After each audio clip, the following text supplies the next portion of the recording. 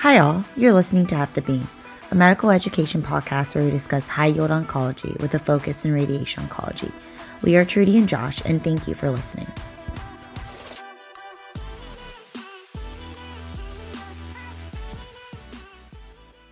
All right, well, welcome back, everyone, to another episode of At the Beam. This is Trudy alongside Josh. We're going to conclude our quick and dirty Dosi series today with an episode on treatment plan evaluation. So, Josh, what do you have for us? Yeah, thanks, Trudy. I thought it might be good to do a review of a systematic approach to plan review and touch on the high points during this process. Okay, great. So let's say you have your contours in and your dosimetrist has a plan ready and you're reviewing. What do you do? Yeah, so first and foremost, you want to ensure that you have the correct patient, medical record number, and so on. And you want to ensure that you're looking at the right scan and the right plan. So oftentimes, multiple image sets can be uploaded into your TPS, and then plans can be arrayed onto the wrong scan. Additionally, some patients may have multiple plans in a course or plans that were created but not treated, such as teaching plans or trial plans. As the evaluator, it'll be your job to ensure that the appropriate uploaded patient scan and plans are the correct one to be evaluated. Great. And just so everyone knows, TPS stands for Treatment Planning System because when I read that, I was a little confused. So TPS Treatment Planning System. So, all right. So as a tip for our listeners, these scanning images, particularly those with multi-phase 4D acquisition, breath hold, or multi-phase bladder scans, can get convoluted. So it can be helpful to mark off the scan you want to use for planning by renaming the image set to highlight this as the scan to use. So let's say everything lines up. What's next? Yeah, so continuing with the basics, it's important to check the prescription that's entered into the system and make sure it aligns with what's intended. You want to evaluate isocenter placement and field arrangements as well. So you see where your isocenter is relative to the triangulation point. So this is more for the variant eclipse system, but if your user origin is set to your BBs, so this will be the 000 mark on a graph, your XYZ coordinates should indicate your shifts from those BBs to your isocenter. Make sure that these are reproducible shifts. So our therapist can shift 3 cm to the left, but trying to shift 2.79 cm is a tough ask, and that's likely not going to happen appropriately. You also want to make sure your isocenter makes sense, meaning that its location isn't too far removed from your targets. If it is, you want to find out why. Sometimes it's necessary to ensure that your fields will clear around your patient that's being treated. If the isocenter doesn't look right, more often than not, it may have been placed in error or without specific intention. So just make sure to check in with your planners about this. Great. And in regards to prescriptions, some treatment planning systems operate in gray and other in centigrade. So ensure you know the scale of your prescription, your planning system, as it can change your MU output considerably. Also, you want to keep an eye out on the plan normalization. This will also affect how your targets may be covered or how high your hotspots will be. Different systems operate differently for this method, but in general, we can normalize the structure to a point or have no normalization performed and adjust out monitor units manually, particularly in a forward planning method. Yeah, exactly. So normalization is essentially a multi-path method to the same objective. So you're scaling the plan as a whole up or down. So if you normalize to specific coverage to a structure, the entire plan will scale in proportion to each field's output to meet that objective. It's the same if you normalize to a point in space. So it'll detect what dose percentage is received to that point and then scale the entire plan accordingly. A way to look at this is to think about watering a carrot farm. So say you have a nice small plot of land and you're clever, so you buy a box of hoses and then you hang them up in lines over your plot and then you pop holes in them every 1 foot. So say you turn on your faucet and each hole is going to drip the same amount of water and you get to the spot right under it. But say you have this nice big carrot that you want to present at your local fair, but it just happens to be situated between two of those holes and the hose that's lying over it. Now, you can't pull it out and replant it because it won't work for this analogy. But if you want to get appropriate water consumption, your only option really is to open the faucet all the way up to make sure that the carrot gets enough splash and appropriate water coverage. So in this way, you're normalizing up the amount of water that's coming up.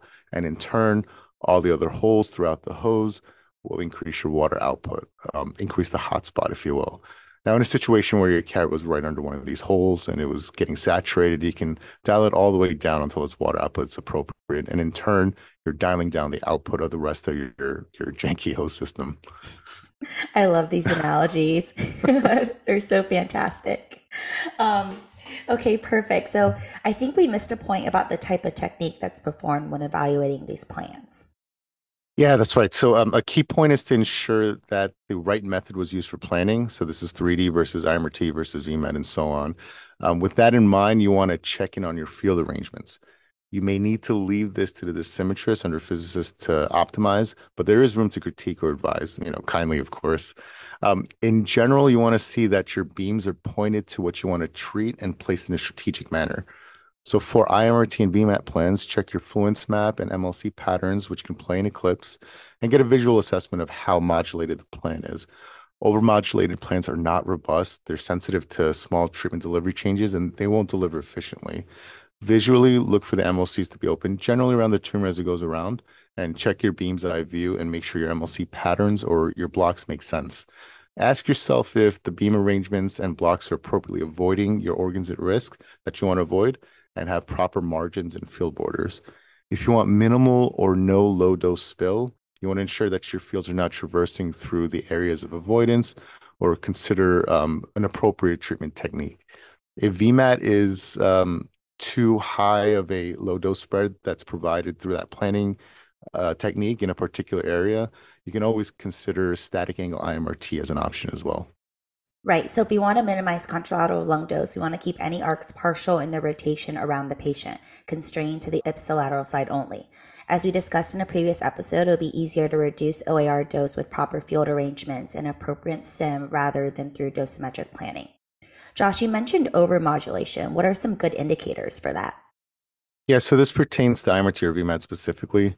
When you look at your MLC fluence patterns, you want to make sure there aren't large swaths of tiny open apertures throughout. Another way to check for overmodulation is to see if your monitor unit output makes sense. Generally, your total monitor units for all fields should be about 2 to 3 times the daily prescription dose in VMAT or IMRT plans, and this is a rough rule of thumb. This is because most of the dose is blocked with the MLC patterns, but if it's overmodulated, there'll be far more segments blocked, which is then going to require an escalation in the monitor units. Perfect.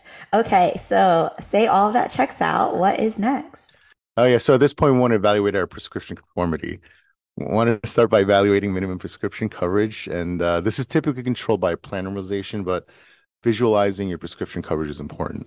If your high to low dose gradient is tight in an area that is key to potential future recurrence, you want to make sure that coverage is appropriate and reproducible. You want to avoid a situation where one cough or incorrect body movement between filming and treatment will move your target completely out of the high dose area. Once that looks good, check your max dose. Is your hotspot within your PTV? Is it too high? Is it adjacent to key organs at risk, such as right alongside the bowel? These typically can be changed to create a more robust plan. Nice. Very good. So aside from the minimum and maximum doses, how have you been evaluating intermediate dose? Yeah, good question. So sometimes plants can become overmodulated and won't look very homogeneous. You can look at your intermediate levels, your 105%, 107, 103, so on. Check to see how much of your prescription coverage is encompassed by these intermediate dose levels. You want to ask yourself, is this too hot? If it's an ablative plan like a Sabre case for an early stage lung cancer, you might want to ask, is it hot enough? And if not, why? Sometimes it's pressed up against an organ at risk, and if that's too close, or if your alignment is off that day, those high doses can treat that cord or loop of bowel inappropriately. Yeah. So for our listeners, you also want to ensure your non-prescription isodose lines make sense. You want to check on mid-level doses, such as the 50% line, and ensure they aren't sticking out too far beyond your target, particularly if you have a VMAT or IMRT plan with multiple fields, which should be able to constrain your 50% well. For example, in a lung saber case, you can often ensure your 50% level is within 2 centimeters from your target. In some cases, it's necessary to have mid-level doses streak out, particularly if you're trying to save an OAR, but you need to make sure it's robust. Yeah, that's right. So often these plans will meet your metrics on your DVH, but visual evaluation will show that it's not a highly replicable plan. So it's important to go through the slices of your plan beyond your DVH. On that note, let's talk about the DVH. So your DVH or dose volume histogram will graphically annotate your doses relative to your structures, whether as a percentage or volume. It's important to keep in mind that anything displayed on this DVH is completely contingent on the contouring you or your team perform. So if you miscontour the spinal cord or label it incorrectly, your DVH is not going to be reliable for that information. Now, unfortunately, our planning systems don't recognize any organs on our CT scans and thus needs to be identified correctly through our contouring process. That being said, your DVH is where you're able to quickly find objective metrics for your treatment plan. But again, make sure it aligns well with what you can visually analyze on the CT itself. Great. I understand that there are conformity and homogeneity indices that can be evaluated as well. Yeah, so these are ratio tools that give you some objective measure of how well your plan is performing. Again, it doesn't replace the qualitative analysis of the plan, going slice by slice, as well as detection of any illogical high or low doses, but it can be a helpful tool. So a conformity index is basically the ratio of the volume of your prescription dose cloud compared to the volume of your target. You're looking for something tight, like ideally close to one, but ideally not greater than 1.5 in ratio. You don't want your prescription dose coverage cloud to be more than 1.5 times bigger than your target if you can help it. In regards to homogeneity index, the delivery objective of radiation therapy is often to provide a homogeneously delivery of 100% of the prescribed dose to the target volume. So looking at the homogeneity index is a simple, fast scoring tool for analyzing and quantifying dose homogeneity in the target volume. Homogeneity index or HI is basically an indicator for the ratio between the maximum and minimum dose within your target volume, and a lower value indicates a better homogeneous dose distribution within your target. You want this to be small, typically less than 1.1, but sometimes, like in saber planning, for example, where you want ablative doses, you want to make sure that this is above 1.25 or even 1.3. Cool. So how do you finalize evaluation of your plan? So you go through your DVH diligently. You want to make sure your target and OAR metrics check out, ensure your slice by slice dose maps look reasonable, and your fields, prescription, and patient are all correct. Sign your plan and make sure to tip your dosimetrist. Please remember that these plans have to go through a quality assurance process that only starts once you've approved the plan. And this process can take some significant time. And please consider your physics team and sign your plans early if you can. Nice. Well, thanks, Josh.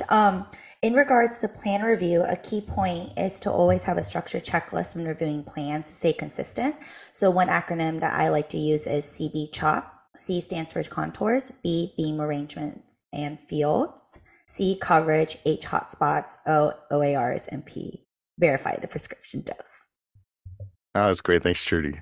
So this is going to conclude our series on quick and dirty Dosi. So thank you to Antita Pino Rasethkal, who is the photon dosimetry manager at the University of Pennsylvania and board member of the MDCB, for her review of today's episode. You can find our show notes at atthebeam.com. And thank you for listening. And remember to be well and always trust but verify.